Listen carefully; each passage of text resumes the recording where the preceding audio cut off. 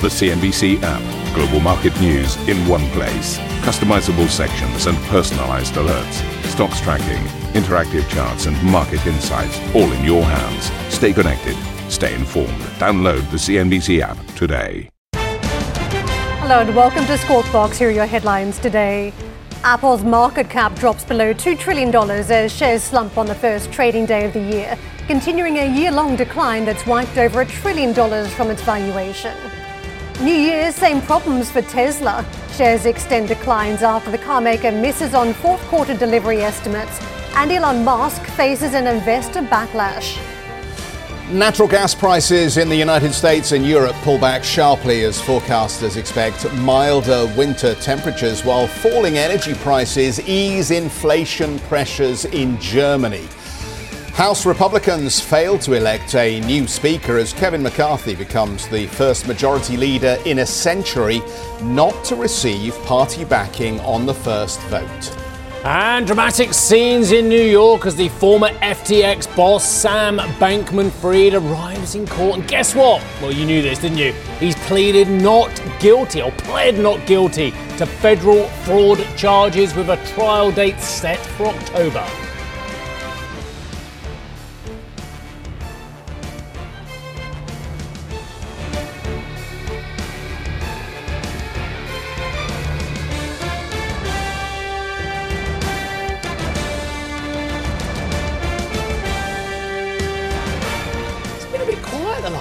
Hasn't it just? I don't know, a bit of fire missing around the set, do you think? Definitely. Bit of Antipodean kind of roar and aggression, and perhaps someone to get us out of our echo chamber. Yeah, absolutely. Well, that's all over. Karen, welcome back. Welcome back. We are saying we miss you, exactly. I missed you both too. Did you have a great time? I did. Yeah. Very strange weather patterns in Australia though. Right. Really? Strange in Europe as well. Yes. Very strange. Well, we've had, something like 20 degrees in Poland. Oh, is that where the 20 degrees went? It Yeah, wasn't absolutely. in Australia, so Really? it's meant to be, high 20s, 30 plus.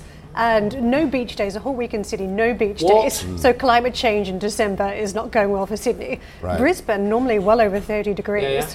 Probably sort of mid-20s most of the time. So you were heading very off for some strange. winter sun and it didn't really turn I out was that way. heading off for some Well, you beach come weather. I back to managed lovely 3 beach dry days. England, which is very typical. I was I'm afraid. surprised I went reaching for the beanie, the gloves, the jacket this morning, thinking it'd be about 2 degrees. Yeah. I looked at the weather app and it was 13 degrees this And morning. you've seen the Alps as well for our little Davos trip coming up as well. It's marching back up the slopes when it comes to Not the a snow. lot of snow out there. He got snow when he went to the Italian Alps, Just but about. there's nothing out there. You've got to go high. Did you see the You've pictures gotta of go Villar high. and some of those Yeah, resorts absolutely. yesterday? There's nothing. Yeah, It's gonna all be very artificial tough. snow. It's Very tough. disappointing. One other thing I would say too, in London we think that COVID is done. We're mostly past it. I don't know. Well, obviously China's a huge story unfolding at the moment, but still other big pockets of the world where you are seeing these long COVID trends. As in, you still got the extra COVID demand. I mean, Australia was incredible on the amount of spending still. Series of interest rate hikes. Economists are saying there might just be one more and then the Reserve Bank is done.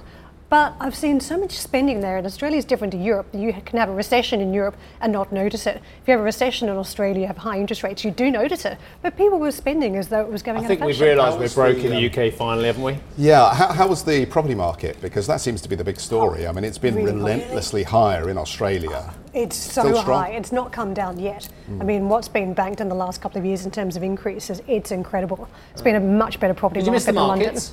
I did. Did you pay attention? I tried to. I always try not to. The Japanese yen stood out for me. I mean, what happened to the Japanese yen in the last 3.5 Well, weeks? I'm going to let the guys on our viewers know a little secret here. You came back and said, oh yeah, I love my holiday, it's great. Last 8 days or so, I was a bit itchy on the mark, a bit itchy about the job and kind of wanted to get back to thinking about it. Ready for some market chats, really We'll a have bit a of couple of hours today stimulation if you from around the fancy. Get you set. back in the... what about the Still a tech bit stocks? jet-lagged. You want to have a look at those? Yeah, I'm going to take you to the markets and take a look at a couple of big name stocks. And don't forget, this is one as we wrapped up 2022. We're talking about a bit more resilience in Apple versus the other tech names, still shedding a huge amount of market value, but it was a resilient name amongst a bunch of bad players, or bad apples we can say now in the tech sector. What we've got when it comes to Apple shares falling nearly 4% on the first trading day of the year, sending the company's stock market valuation below $2 trillion for the first time in almost 2 years. It is a stark reversal from the tech giant's first month of trading last year. You may recall when it became the only company ever to reach a $3 trillion valuation. The iPhone maker experienced significant disruptions to its key smartphone business in just the last couple of months, largely due to those COVID outbreaks and restrictions in China. And when it comes to Tesla, well, Tesla shares dropped more than 12%, so double-digit fall in the stock price. What we saw, the car maker missing on estimates for fourth quarter deliveries. The electric vehicle maker delivered a record 1.31 million vehicles in the past year, but investors are growing worried over weakening demand and supply chain difficulties. I think when it comes to both of these stories, a couple of major threats seem to be cropping up here. One, of course, the macroeconomic headwinds. Two, the supply chain issues now still out of China, and that's accelerating as we talk about the COVID problems. But the third layer on top, and that's a Tesla story, it is one about competition. But we're going to just widen out the conversation. We've got Arjun on the set too. Arjun. Hello, Arjun. Good morning. How are you? I'm very well, thank you. Good. Yeah, good to be back again. Yeah, so you were here yesterday. I was, yeah. Exactly. But that's what I mean, it's good to be back again. All right, okay. Remind you of that by Friday. Yeah. Nice to be back with Karen as well. Yeah, nice to Oh, see that's what you meant. Yeah. So we were talking about all this yesterday, weren't we? Tesla, Apple, didn't do Apple very prospects much, for did we? technology stocks. And Apple was the big story, as Karen was pointing out yesterday. Yeah, I mean, there's a few things going on with Apple, and it feels like everyone's sort of woken up finally. They're back in for the new year. Investors are going, hold on, wait, actually not much has changed. Interest rates are going higher. We're still worried about demand. And that caused a bit of an Apple sell-off. I think there are a few other things. We saw a report from the Nikkei on Monday suggesting Apple's told suppliers to build fewer components for some of their other products like AirPods, like the Apple Watch and MacBooks. Of course, investors are thinking a little bit ahead to the Q4 report from Apple, the crucial holiday quarter as well. And analysts are expecting somewhere in the region of a 5 to 8 billion shortfall in revenue as a result of the disruptions in the Zhengzhou factory over in China over the past few months with COVID outbreaks there. Some of the worker protests and workers walking out as well. That is Apple's biggest iPhone factory in the world as well. So all of that is not creating a good picture here. And on top of that, you know, you've heard some noises from suppliers. Samsung on Friday is going to release some guidance for their Q4 earnings, and we're expecting to see nearly a 50% nosedive in profit because of a weakness in their memory chips. And again, that talks a little bit about consumer demand, because these are chips that go into end products like mobiles, like PCs, etc. And any weakness there from Samsung, the world's largest memory maker, suggests perhaps that there will be a weakness in demand for these consumer products that could, of course, feed through to things like iPhones as well. Can we just separate what we're talking about here? Because last year, over 2022, we were talking about tech stocks where a lot of individual names were sold off more aggressively than others. And Meta was a great example of that. You saw it in fintech stocks, some cloud service providers. Apple was a more resilient name. Now, as we fast forward to 2023, it feels as though there's still very specific storylines coming to the fore here. When it comes to Apple, though, as we talk about the supply chain issues, is it a long lens we take a look at this problem with, or is it a short lens? Because Apple already has its wheels in motion about moving supply chains to other countries, and India being a big focus for it. So as we take a look at the stock sell-off, is it something we think about short-term or long-term here versus, say, Tesla as well, where there are competition issues coming into the mix? Certainly. With Apple, it's short-term, there are demand issues. We know with the iPhone 14 pricing in this kind of environment, with consumer sentiment, potential recession on the horizon, these are big concerns at the moment for investors. And we know Apple's begun to move some iPhone production out of China. Places like India, for example, it's looking at Vietnam, but still a bulk of it is in China. And I think we will see over the next few years, as you mentioned, that shift. And so that will help diversify some of that risk for Apple. I think with Tesla, there's other issues as well. Yes, there is a short-term demand issue because of China. That's another big one. The COVID outbreaks happening there, and clearly a lack of direction as to where how this is going to come under control, and ultimately what that means. You know, this is a huge market for Tesla, around 40% of sales. So it's pretty difficult right now for Chinese consumers, given what's happening there. I think there's two parts of the Tesla discussion. Firstly, it is this short-term demand issue, but the other side of the debate is, well, Tesla could actually increase its lead here as the electric vehicle leader in the space. Yes, there is rising competition. We've seen that in China, but it's held up pretty well when you look at some of these new players that have come into the market. Tesla continues to have that brand power, much like Apple has over the years, where it's got that stickiness with customers and able to get people in. I think you're asking all the right questions, but I think there's another decision that people need to make about Apple. I'm going to park Tesla elsewhere. I spent too much time talking about Mr. Musk. But Apple is a must-have in most portfolios. I think it's a brilliant company. It's a massive part of the US listed market in terms of its market cap and what have you. But it's your entry price. And I think a lot of people have been wowed over the last 2.5 years by it's different this time. And Apple's price hasn't been below 20, 21 times PE in the last 4 years, 3 or 4 years. It's been up as high as the mid-30s. I got a 35 PE back at the end of December 2020. But when I look at the historic PE of this company over some brilliant growth years, 16, 17, 18, I see a PE which is between 15 and 19 times, not a PE that is currently just tipped down to 21 times. So we all know that Apple is a magnificent company at the moment, and obviously things can happen, as you say. But are we still being asked to pay roughly 33% too much for this stock? Well, the whole debate about this, I remember having this probably 4 or 5 years ago before it almost got this sort of higher re-rating, was can Apple's valuation move from that of a pure hardware company selling iPhones, Macs, etc., to then this services story coming through, this recurring revenue, almost this SaaS business. Yes, exactly. So can that happen? And I think we saw a bit of that as well, and that's why you saw that tick up. Yes, services did very well and has done very well for the company in the face of some of these challenges around hardware. I think at the moment we have seen the services part of the business face challenges again, part of these macro issues. So what you're seeing now is a bit of that question, is this a company that can continue to grow services, is a company that can continue to grow that almost SaaS model going forward, or is that really something that's been sort of saturated at this point? Look, Apple's got a massive iPhone user base, about 1 billion users at the moment, and so it's got a number of customers it can basically continue to get money from when it comes to iCloud, its App Store, etc., etc. But I think at the moment, like I said, I think there's some near-term challenges when it comes to consumer spending, consumer sentiment, and that's where this debate's going on around this forward PE, I think, and valuation. Arjun, it won't be lost to our regular audience that you spent a lot of your time in southern China previously, working on the tech sector in that space.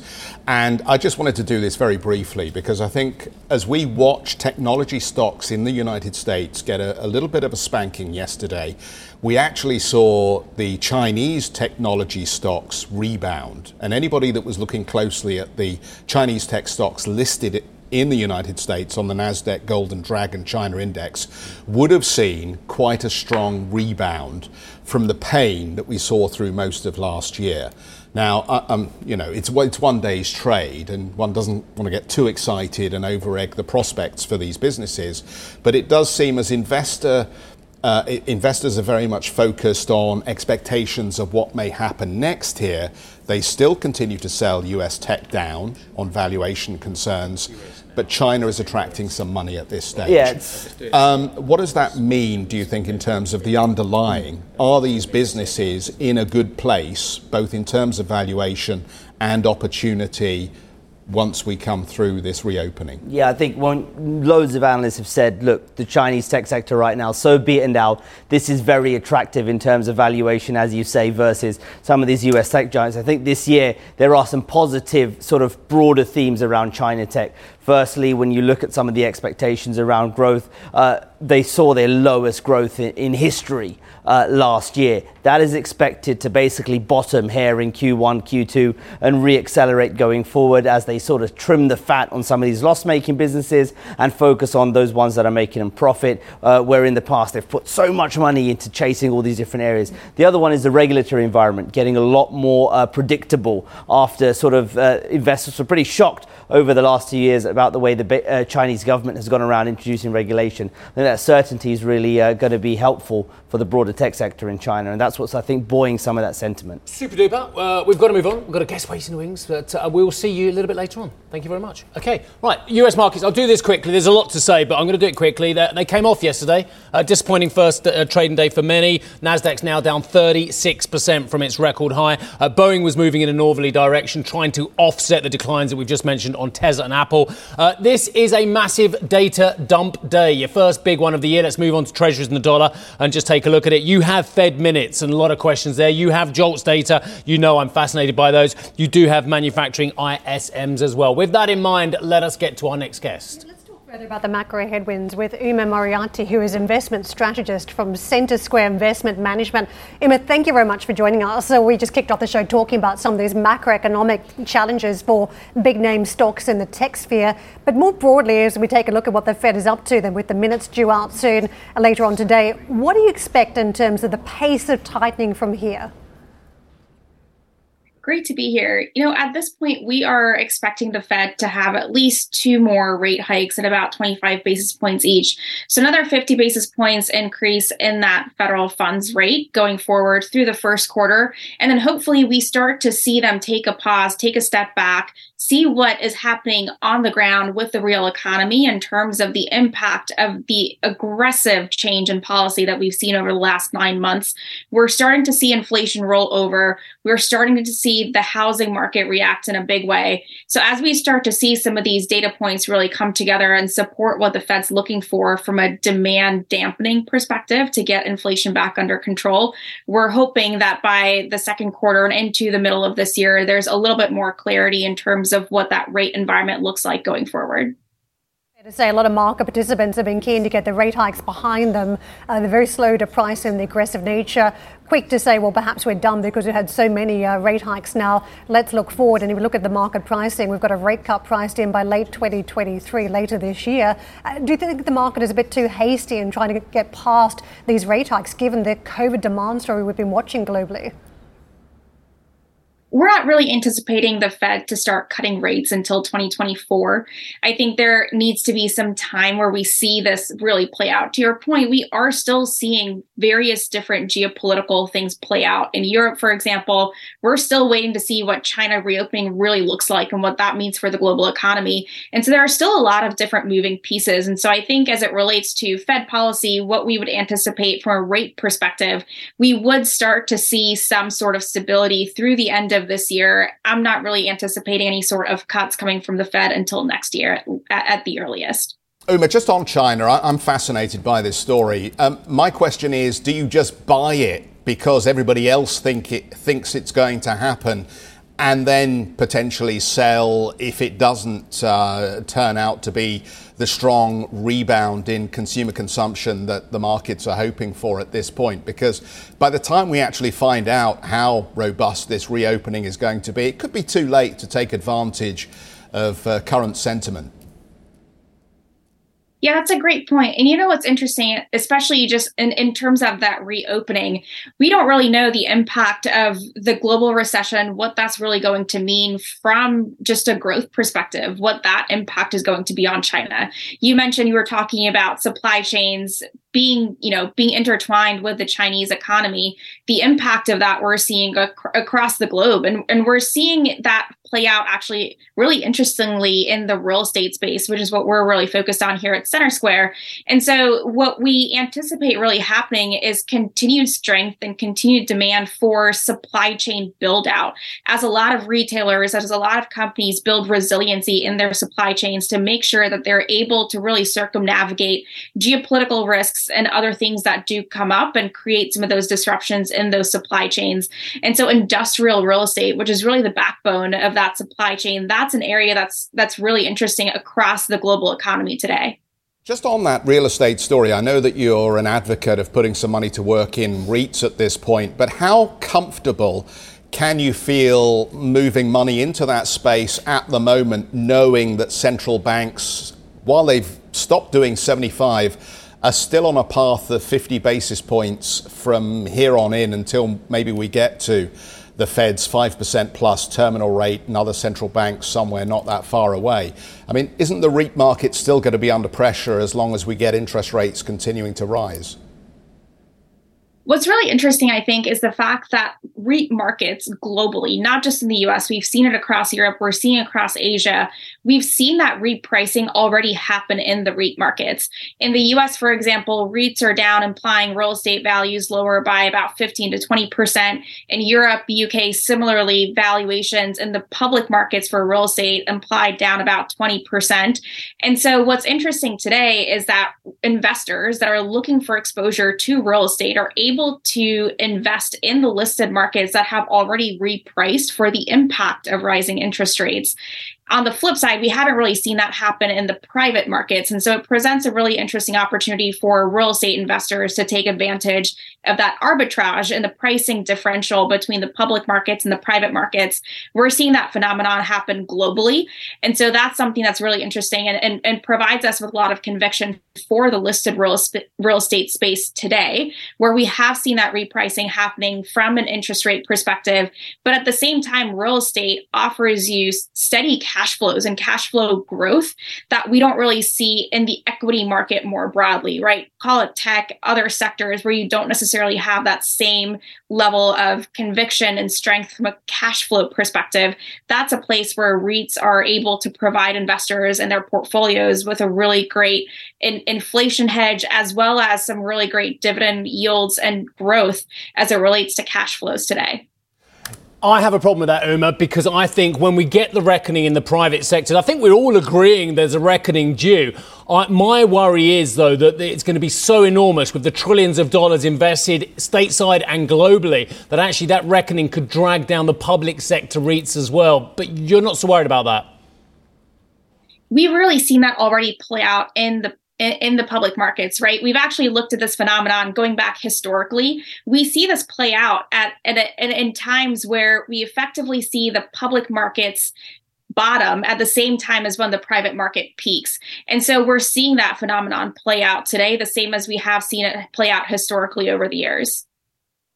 Okay, fair enough. And in which case, where should our viewers be looking in the public sector markets at the moment? Apart from I mentioned industrial. Yeah, I mentioned industrial real estate. That's a great place to be globally. We're still seeing a lot of really great demand for companies looking to build out their supply chains. We're also really focused on areas with structural demand drivers, right? So if you think about where housing sits across the board, we're seeing unaffordability being a really major issue across the globe from a housing perspective. So rental housing is another great avenue for investors to get exposure to something that has those structural demand tailwinds. Healthcare, as we have an aging population globally, those are the types of things that we're looking at thematically across Center Square to invest in and find really interesting opportunities today. Just quickly, how careful do we need to be around the US dollar trade this year? Obviously, a very strong dollar trade came off the boil to an extent over 2022, but we've seen signs of life even in the past 24 hours. So what do you do with the dollar this year? It's interesting, it is given the dynamics that are happening across the global markets, the dollar headwinds really impacted companies in 2022. We're anticipating that to become a bit of a tailwind as we move across this year. Uma, we're going to leave it there. What a great chat. Thank you very much indeed for joining us out of LA today, or this evening, I should say to you. Uma Moriarty, investment strategist at Center Square Investment Management. Is any good today, CNBC Pro? Well, CNBC Pro is always... I meant the podcast, of course. It's always fantastic. It is. The podcast is golden. But just a reminder... Like Gold Coast? Yeah, absolutely. Didn't make it to the Gold Coast. Didn't make it? Well, because it was too cold. With your cagoule and your woolly hat. For more on navigating the market in this volatile environment, check out some of the stock picks that analysts say could see further upside this year on CNBC Pro. Still to come on the programme then, Hong Kong leading the gains in Asia as investors look ahead to the Fed minutes, which are due today. More about our holiday tips, and of course plenty more on Apple and Tesla's historic sell-offs, as well as the latest market action. You can check out Squawk Box podcast.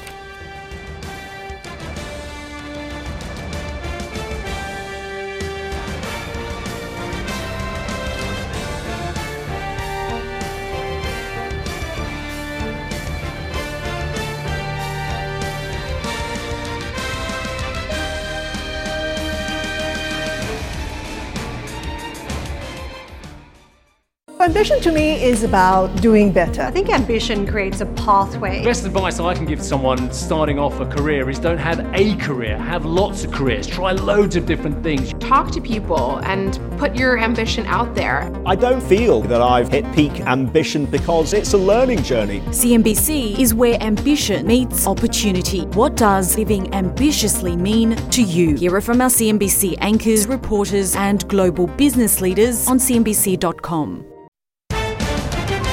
Welcome back, everybody. You're watching Squawk Box. In your headlines this hour, Apple's market cap drops below $2 trillion as shares fall on the first trading day of the year, continuing a year-long decline that's wiped over $1 trillion from its valuation.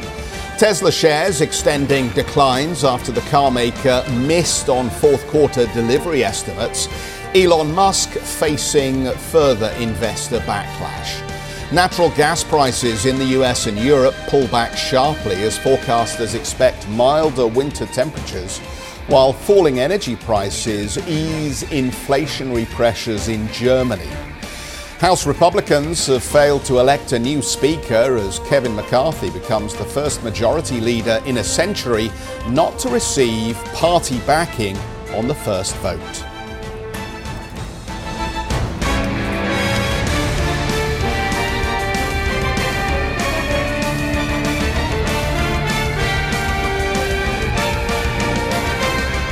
A weaker day for stocks, particularly in the tech sector. The Nasdaq, S&P 500 under pressure thanks to Apple stock and also Tesla. More tentative, and when you take a look at the Dow, trading lower by about 10 points, so just a drift south. But clearly issues around what we saw in the Apple trade as the stock fell below that $2 trillion market cap. The concerns here around the macro headwinds, supply chain issues ramping up in China. Already we've seen a series of problems around those supply chain issues thanks to COVID, but now with the increased focus on what we're seeing with the escalating cases, the concerns about the impact that will have into 2023 for Apple. So one that we saw as the company certainly reversed yet again. This has been a stock that has been more resilient than some of the other tech names in 2022. So giving up some of that leadership and some of the concerns here that the outbreak really is a wild card for Apple earnings this year. Tesla, same concerns around the macro, the supply issues in China, but also the factor around competition. It is seeing a ramp up in rivals that are really going on for its EV space, its EV lead that it's managed to eke out. So when it comes to what we're seeing out of those stocks, big reverse on that impact of the broader stock markets. Asian markets today in trade looking somewhat firm across on Hong Kong. Some of that down to the tech names. We're seeing a big surge there. China trading a fraction higher, about 0.1%. Very strong day for Australia, 1.6% higher. Japanese stocks, though, as you can see, left out of the mix as we see this ascent in the Japanese yen. Let's take a look at that story. It has been fascinating. Investors have been speculating that the BOJ could be on the path of other central banks and moving towards some sort of tightening of policy, but some pushback.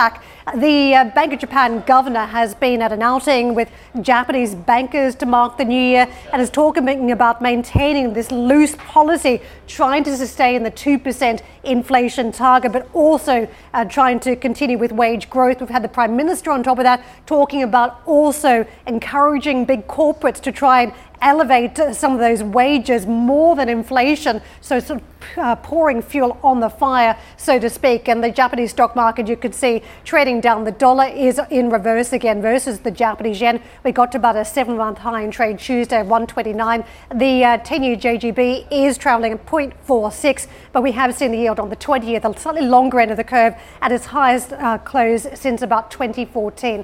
Let's take a look at the Hong Kong market and those big tech names. We've got Alibaba out in front.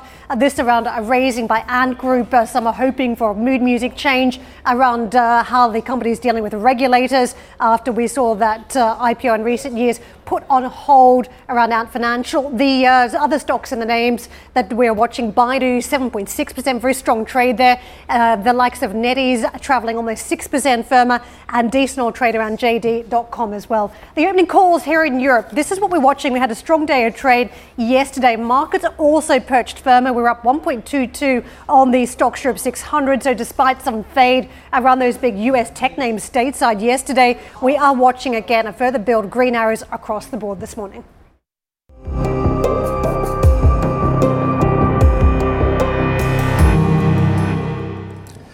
Oil Oil prices tumbled more than 3% on Tuesday after a private sector report out of China showed December factory activity shrinking at a sharper pace as COVID-19 outbreaks weighed on output and demand. Meanwhile, US natural gas prices hit their lowest level since February, falling more than 10% after warmer than expected winter temperatures across much of North America and Europe and Australia, as we found out this morning, eased fears of fuel shortages and spiking prices this winter. Well, Germany welcomed its first regular shipment of liquefied natural gas from the US at its new North Sea terminal on Tuesday.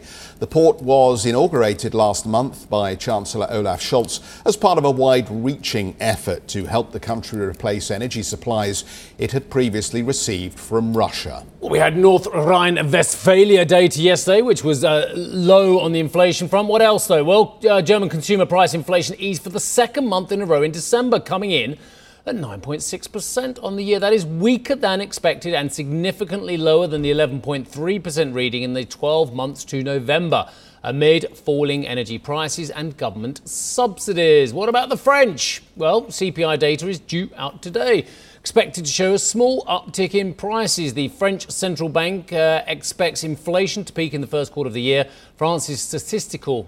Should we try that again? France's statistical, there we go, office. It's all those soft C's, isn't it? France's statistical office says it expects the country to avoid a recession this year. Charlotte joins us now. Always a soft C. Chat, chien, cheval, Charlotte. How are you? Very good. Did you have a lovely New Year? Very nice. With your brood all recovered? In full detox now.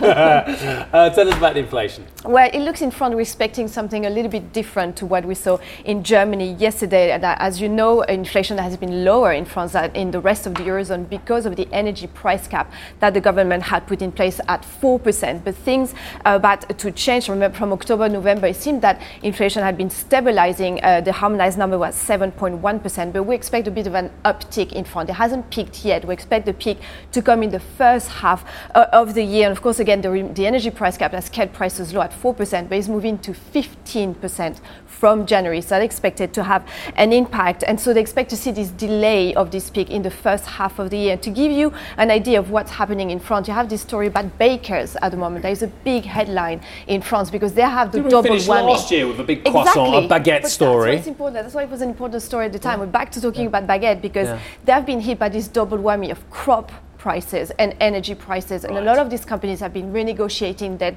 energy contracts starting in January. UNESCO protection now. That was the last story we did on boulangerie. And it's a huge impact because at the moment the price of the baguette actually has been lower than rest of food. The rest of the food price has been above 10% inflation, but the price of baguette has been lower because it's very important for people. It's a very symbolic one as well, so it's been lower. But the prices have been so high that the input costs for those bakers, a lot of them said they will shut down. So it's symbolic is the baguette in France, like a pint of Stella in this country, is it, or something? Well, it's a food staple. And look, a lot of people say the French Revolution started with higher bread prices. Like, it's a very important one. It's a staple for food. It's a symbolic one. The price of it has been kept lower, but it will go high. A lot of bakers Did she ever say let them eat cake? Did she really say that? Well, that's probably part of it. Did she really say that? You know, you're talking about the French Revolution. You know, I'm 13 hours into a 37-hour audiobook on Napoleon. Good luck with that. It's great. It's by our old friend Andrew Roberts. Yeah, lovely. Good. So, are the French? I'm using the comical historical fact. Are the French revolting on this as well about the cost? Because we know that French farmers, French consumers are not shy about getting on the streets. Well, not at the moment. But things could get a little bit trickier in the new year because we expect the peak of those prices to start coming in now. So that could be an issue, even though prices have been lower than the rest of Europe.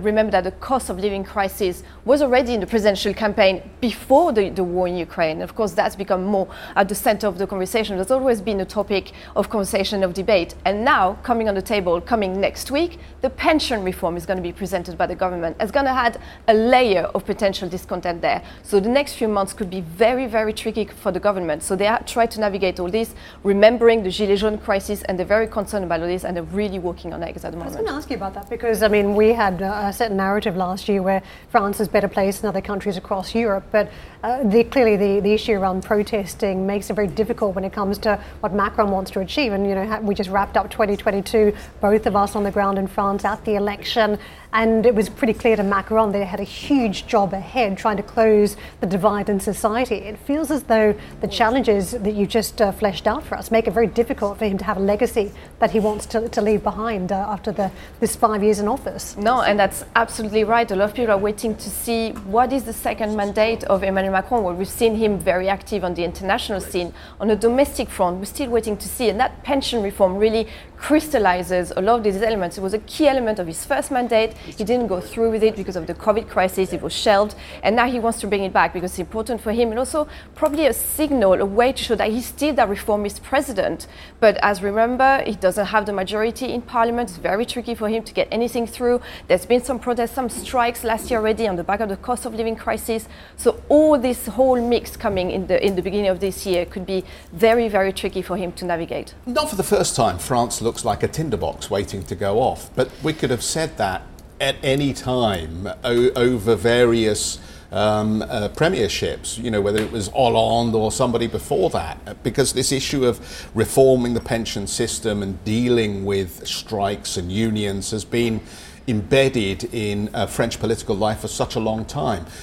Put on top of that the fact that we have this energy crisis, this inflation issue around the baguette, as you were talking about, and we have very high levels of debt in France. And you know, this is almost a story that hasn't quite burst out in the financial markets yet, because I think people look at the ECB and its ability to suppress the bond vigilantes, and they think, well, nothing bad is going to happen. But is there any possibility that this is the year that the market exposes the fragilities of the French economy?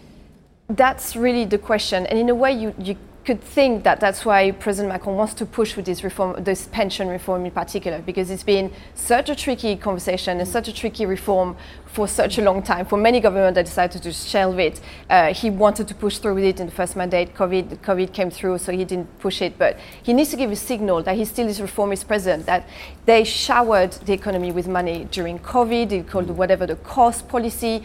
Some accuse them to still be doing this at the moment. They say, no, which is just protected economy and the purchasing power of household, which is still the engine of the French economy. They say it's not in that whatever the cost policy, but they need to give a signal that they are watching the finances, and this pension reform could be one. But as you say, this could be the little spark that triggers a bigger discontent in the country, and that's always been a tricky one. And there's this feeling at the moment that we'll get this proposal. The Prime Minister is meeting all the unions yesterday and today and this week. The final negotiations are happening, but this could be the spark where broader discontent maybe starts again in France. Charlotte, thank you very much for setting that out for us. Oh, and by the way, I've got to make a correction. What's that? When I said that the English equivalent of a baguette is a pint of Stella, I was corrected by my co-star, who looked my co-star. I'm just looking at the new Napoleon film that Charlotte's got me looking at. My co-star, the lead star, Geoffrey Cutmore, who told me the equivalent is not a pint of Stella, it's a sausage roll. I was going to say sausage roll. It's a Greg's sausage roll. I'm right, 3-1, I agree. I was wrong, okay? Yeah, although I'm not sure it's quite at the centre of British life in the way that a French baguette may be at the centre of French life. I think you're wrong there. Anyway. I had the Aussie equivalent, the meat pie. Oh, the meat pie. The meat pie. Love the meat pie in years. Which is basically just an export. But your body's a temple, Karen. You don't eat meat pies. It's very different. Better supply chain, better meat inside. Thank you for listening to Squawk Box Europe Express. For more market-moving news, you can head to cnbc.com. Or join us again on the show with Jeff Cutmore, Steve Sedgwick and Karen Cho, weekdays on CNBC.